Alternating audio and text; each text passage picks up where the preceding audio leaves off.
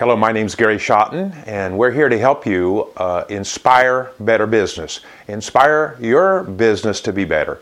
And we hope to help people start, grow, and excel in their businesses all around the world.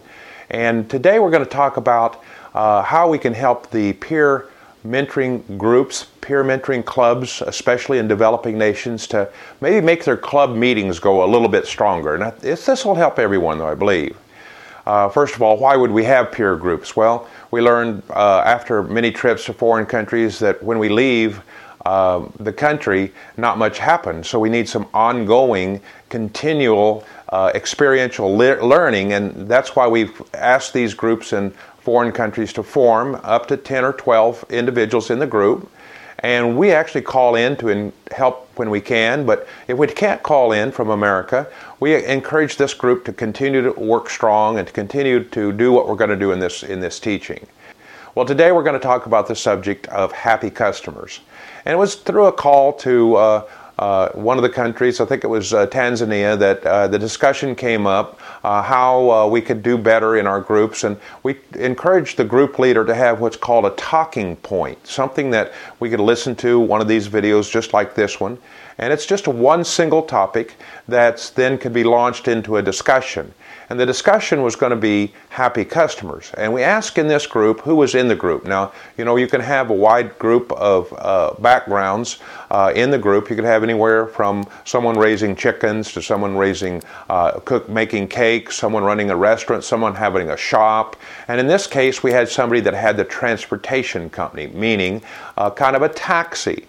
Where we allow people that don't have a ride, they call in to get a ride in a dedicated vehicle normally. Sometimes it could be a group of people, but most of the time in our experience it was an individual. In other words, we rented a vehicle with a driver. And the question would be, how could we make sure that we have good business? How could we have repeat business? How could we make sure we have the business we need? And we suggest that if you have a happy customer, every single time you have an event, in this case a ride, if that customer leaves that encounter extremely happy, the likelihood they will look you up and find you again for your next ride, your next trip.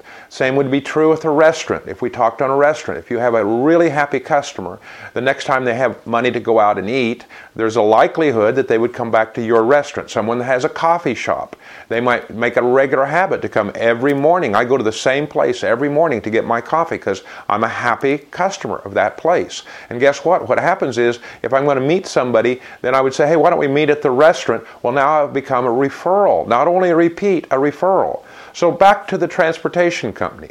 So as we're talking about transportation, I've ridden in these vehicles, and we say, why wouldn't this group of 10 or 12 that's already gathered together, kind of become a unpaid but really honest consulting team for the owner of the transportation company? Again, the next week you could do this for someone that has the restaurant. Then the week after you could have somebody that has a chicken farm, and on down the list, and really create not only a counsel for your business, but also cover many topics that would be applicable to other people in your group. You see, we separate the reality that there's technical side of your business, in this case transportation. We're not going to talk about your carburetor. We're not going to talk about the amount of air that you should have in your tires. We're not going to talk about the kind of engine you have. That's a technical side. But we're going to talk about a happy customer in this case.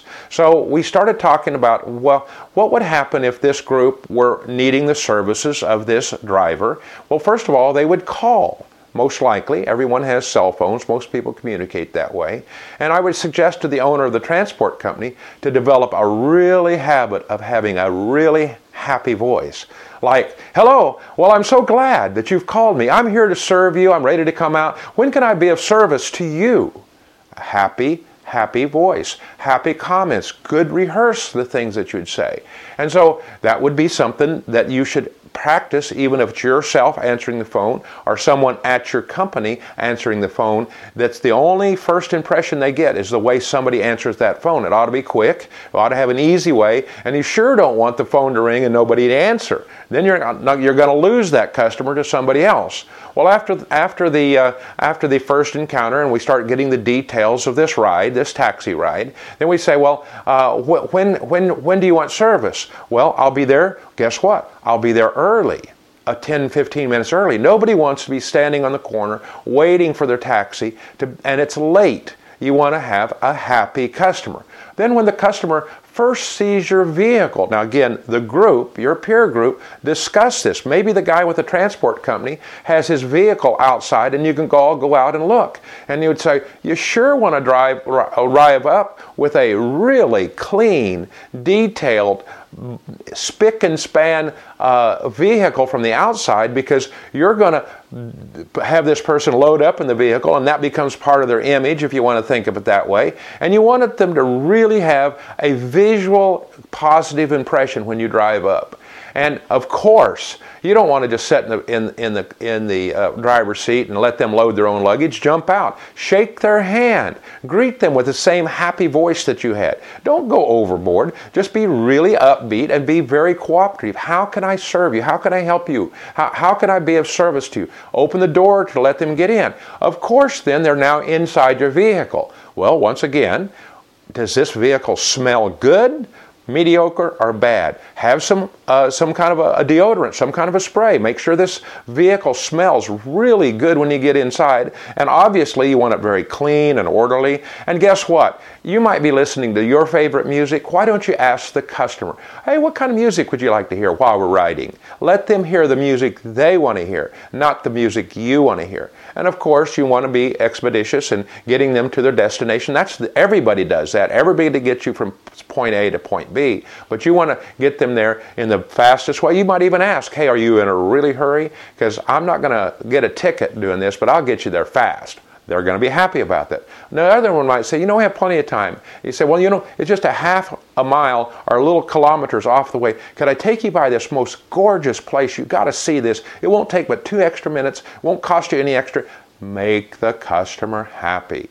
And expect that they're going to be that kind of a customer all the way through. Well, as you're riding through and you're finished the job, of course you want to be in the job well.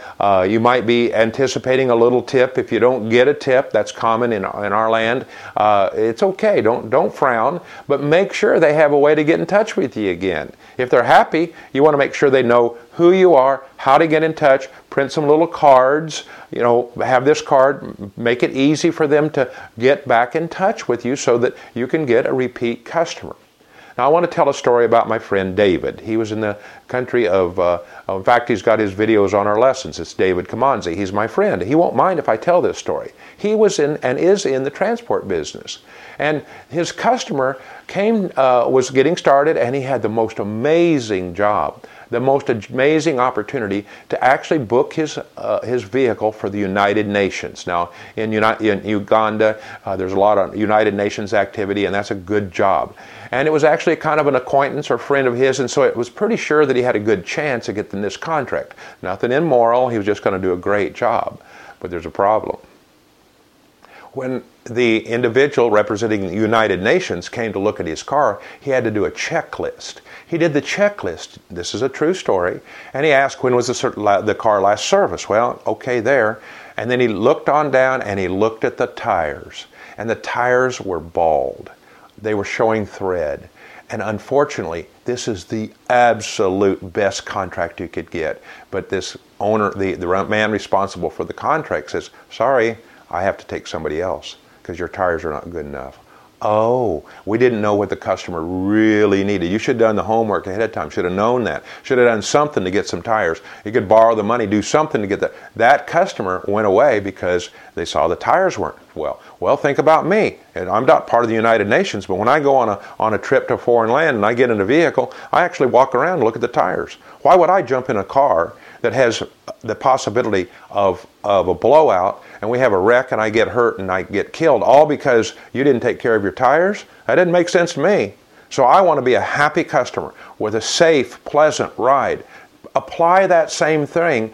Ask each person in your group to make their evaluation. Do you see something different? Do you see something about the car that can make it a little better? Are all the lights working? If you go into the restaurant, oh, that's an easy one. Is the bathroom clean? Is the tables clean? Or does the person have to sit down and get a napkin and rub off the ketchup from the last person? Man, that's horrible. I don't want to eat at that place. If you're going to do something like a hair salon, have your team do some evaluations. Go visit that place and make sure you understand the value, in this case, the subject of a happy customer. We're going to do something like this on quality. We're going to do something on systems and processes. See, there's some basic foundations of laws of godly business that you really need to understand in order to do good business. And if you do good business, you'll know what to do when it's not quite the best for everyone. Everyone else may be in trouble because the economy goes down, but you know what's important and you make it through on the other side